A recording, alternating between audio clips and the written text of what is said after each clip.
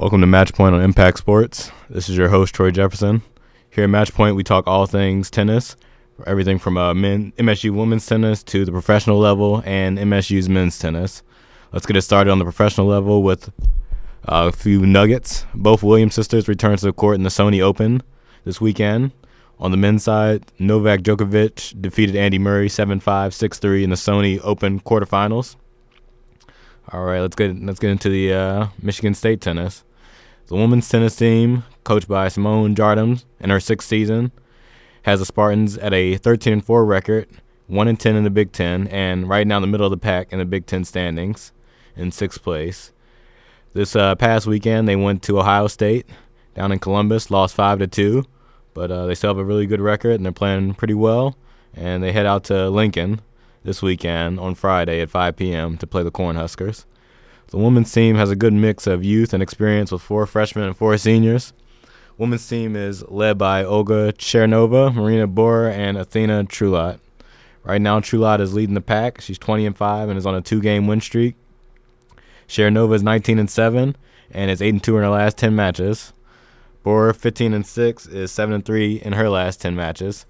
The doubles team of Boer and Faulkner has dominated with a 13-3 record and has won 8 of their last 10. The women's team is entering the Big Ten portion of their schedule with matches against Illinois, Minnesota, Purdue in the coming weeks. All right, let's go to the tennis team, the men's tennis team. Right now they sit at 6-10. They've been struggling a little bit, but there's still about 8 games left in the season. Still a chance to turn it around. They played Ohio State this past weekend, who's ranked number 2 in the whole nation, and they lost 5-2. But I thought they played pretty well, showed a lot of heart. And, I think it's the Coach Orlando, head coach, likes to talk about the breakdown before the breakthrough. And I think right now the men's Spartans are ready to, have a big breakthrough. Let's get to the results of that this past weekend's game. When we're looking at the doubles, Ohio State's Colbelt and Mecca defeated Juliet and J.P. Mullane 8-7 in doubles.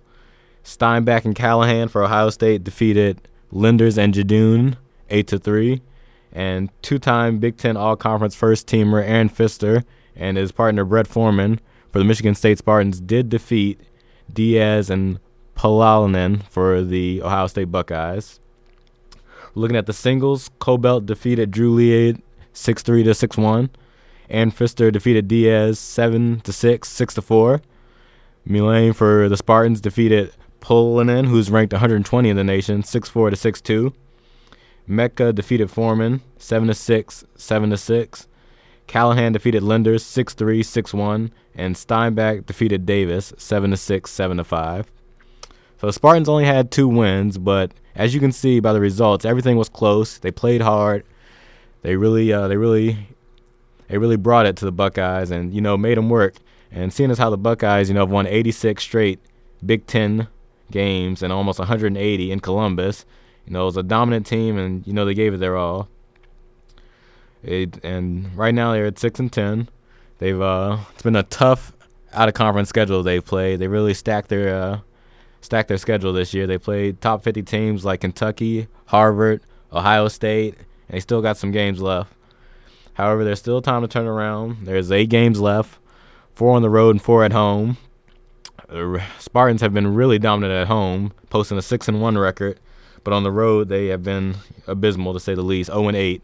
So hopefully they can get it turned around. Right now they are in the midst of a 3-game homestand with Nebraska and Iowa on the slate. Nebraska comes to town on Friday, and that match will start at 4 p.m.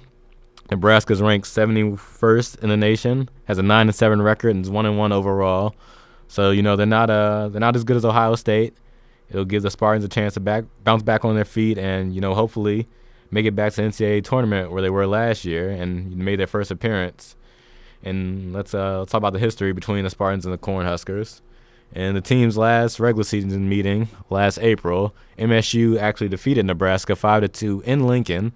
Juliet, Aaron Pfister, J.P. Mullane, and G's Linders all picked up singles wins for the Spartans. Michigan State also defeated Nebraska 5-2 in 2012, so they're 2-0 since the Cornhuskers made the move from the Big 12 to the Big 10.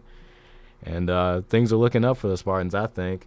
They can get on a roll right here. They should have some momentum going into the Big Ten Championships, which are in East Lansing starting April 24th.